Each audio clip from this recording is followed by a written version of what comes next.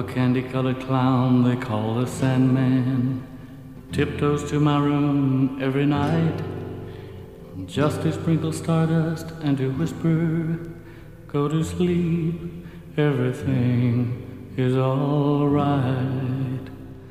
I close my eyes, then I drift away into the magic night. I softly say a silent prayer, like dreamers do. Then I fall asleep to dream my dreams of you. In dreams I walk with you. In dreams I talk to you. In dreams you're mine. All the time we're together. In dreams,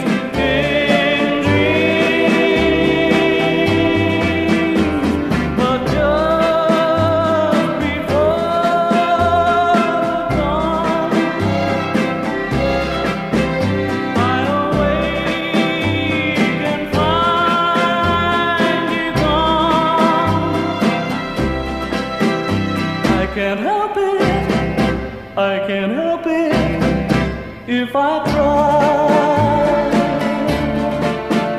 I remember that you said goodbye. It's too bad all these things can only happen in my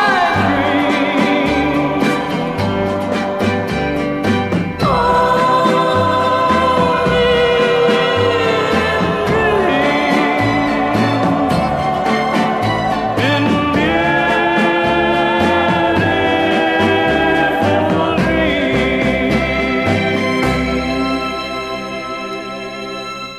Twin Peaks. Ideas come along in the strangest way when you just pay attention, and sometimes things happen on the set that make you start dreaming. When we were shooting the pilot for Twin Peaks, we had a set dresser named Frank Silva. Frank was never destined to be in Twin Peaks, never in a million years. But we were shooting in Laura Palmer's home, and Frank was moving some furniture around in her room. I was in the hall underneath a fan, and a woman said, "Frank, don't move that dresser in front of the door like that. Don't lock yourself in the room." And this picture came to me of Frank in the room. I went running in and I asked Frank, "Are you an actor?" And he said, "Well, yes, I happen to be, because everyone in LA is an actor, and maybe everyone in the world." So I said, "Frank, you're going to be in this scene." We did a pan shot of the room, twice without Frank, and then one time with Frank frozen at the base of the bed. But I didn't know what it was for or what it meant. That evening, we went downstairs and we were shooting Laura Palmer's mother on the couch. She was lying there in sadness and torment. Suddenly, she sees something in her mind's eye and bolts upright, screaming. Sean, the camera operator, had to turn the wheels and follow her face as she bolted up, and it looked to me like he did a perfect job. So I said, "Cut, perfect, beautiful." And Sean said, No, it's not." "What is it?" "There was someone reflected in the mirror." "Who was reflected in the mirror?" "Frank was reflected in the mirror." So things like this happen and make you start dreaming, and one thing leads to another, and if you let it, a whole other thing opens up.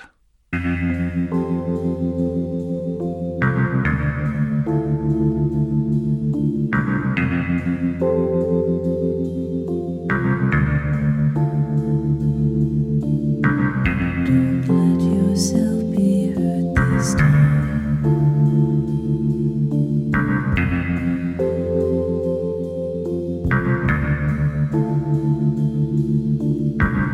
Don't let yourself be hurt this time.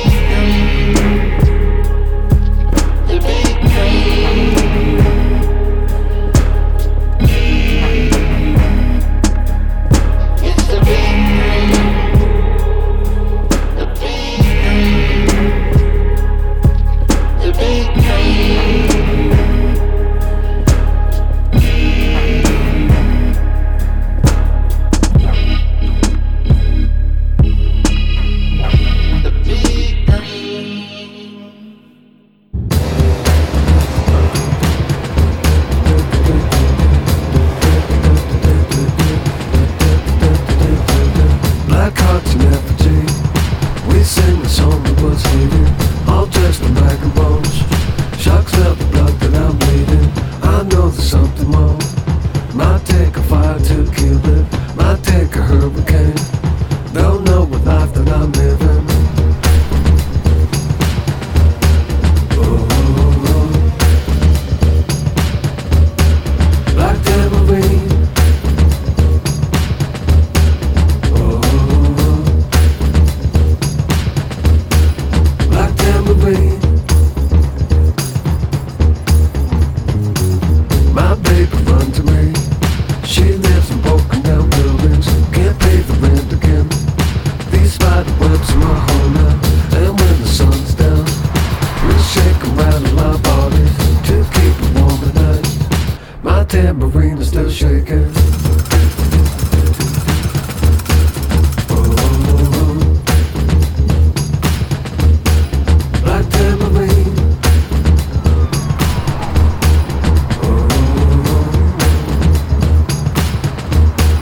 Black tambourine.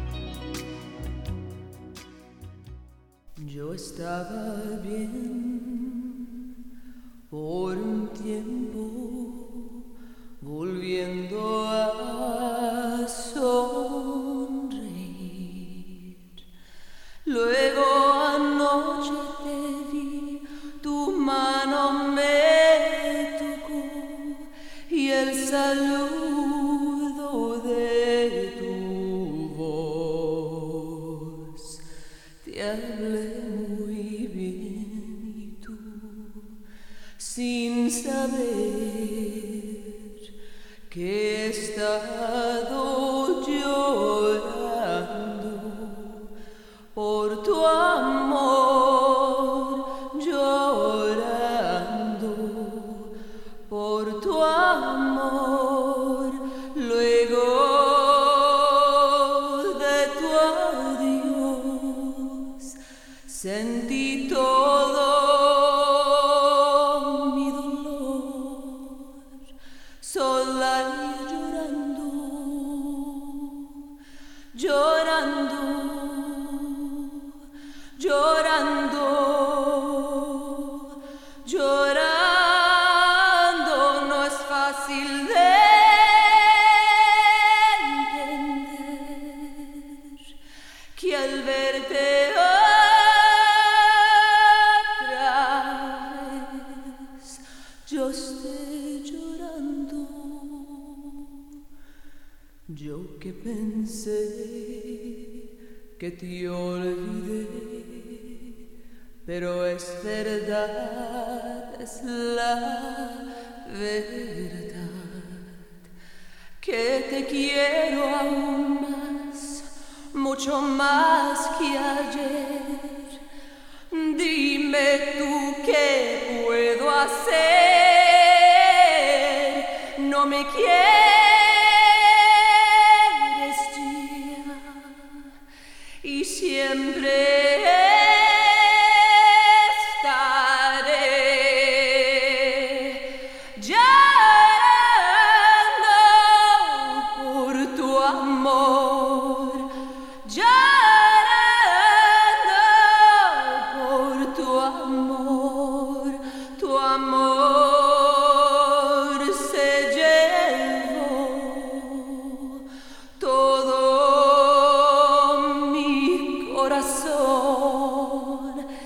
quedó llorando, llorando, llorando, llorando, llorando,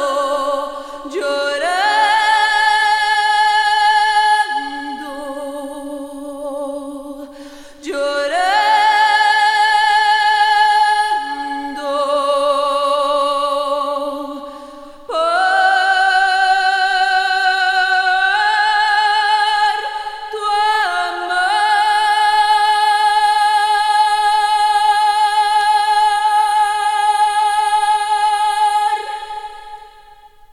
Lost Highway.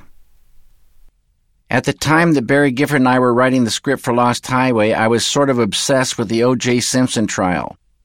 Barry and I never talked about it this way, but I think the film is somehow related to that. What struck me about O.J. Simpson was that he was able to smile and laugh. He was able to go golfing later with seemingly very few problems about the whole thing. I wondered how, if a person did these deeds, he could go on living. And we found this great psychology term, psychogenic fugue, describing an event where the mind tricks itself to escape some horror. So in a way, Lost Highway is about that, and also the fact that nothing can stay hidden forever.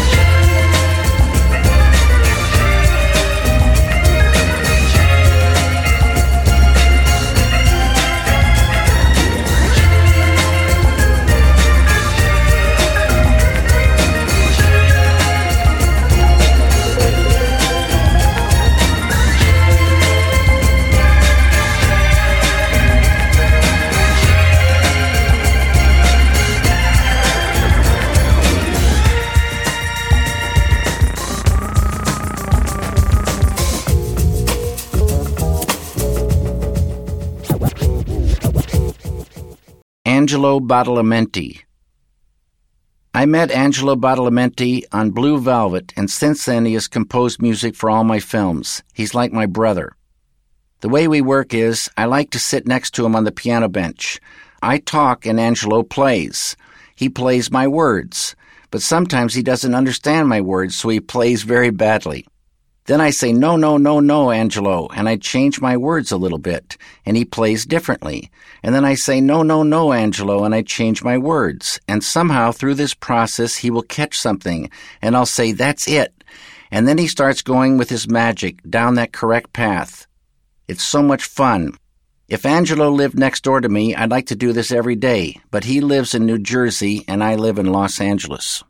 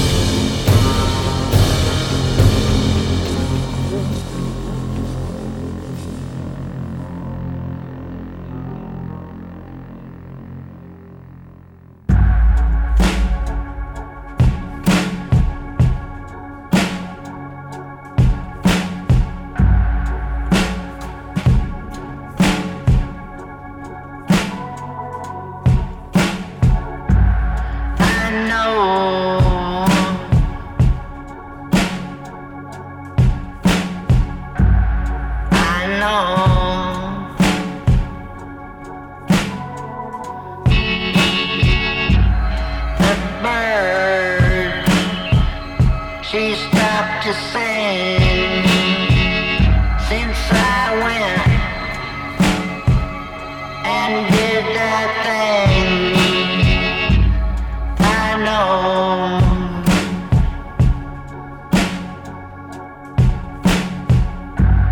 I know. Train take you now, girl.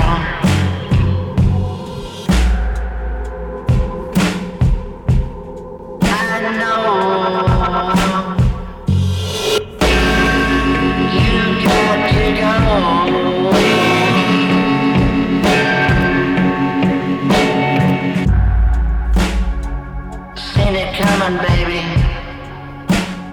just as plain as day. Seen it coming at me. No way you can stay.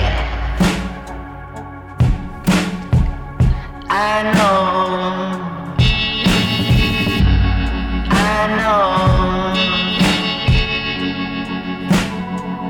I know.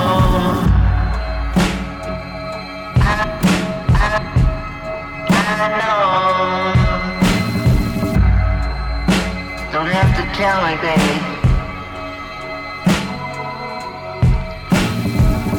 So you go on down the road now. You're gonna leave my sight. But I remember you, baby, each and every night.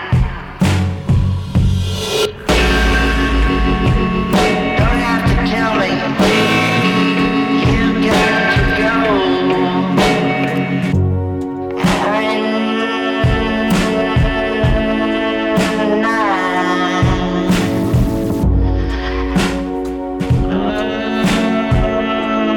Feel so low. And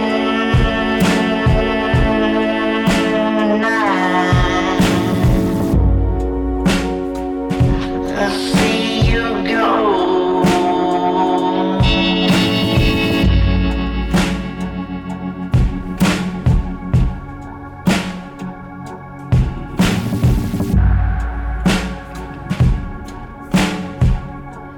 Train take you now, girl.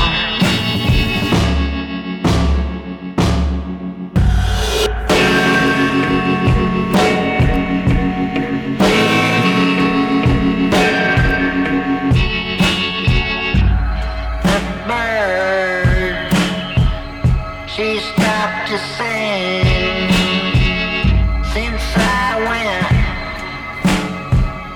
and did that thing I know.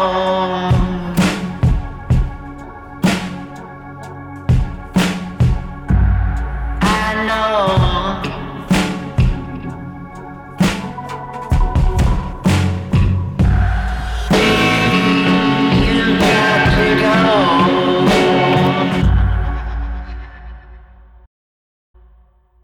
Eraserhead.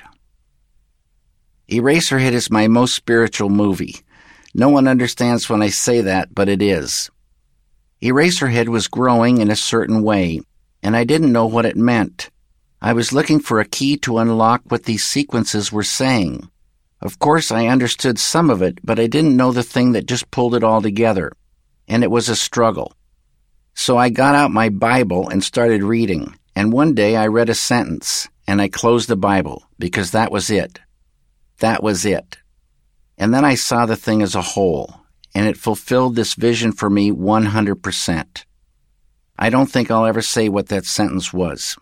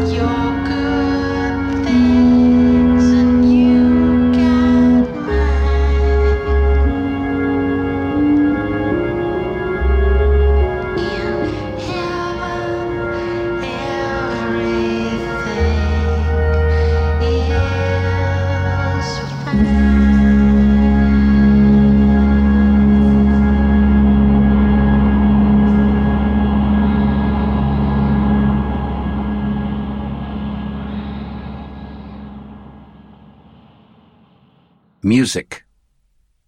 I was listening to the radio one day when I was working on The Elephant Man, and I heard Samuel Barber's Adagio for Strings. I fell in love with this piece for the last scene of the film. I asked Jonathan Sanger, the producer, to get it, and he came back with 9 different records. I listened to them and I said, no, that's not what I heard at all. All 9 were completely wrong. So we went out and bought more.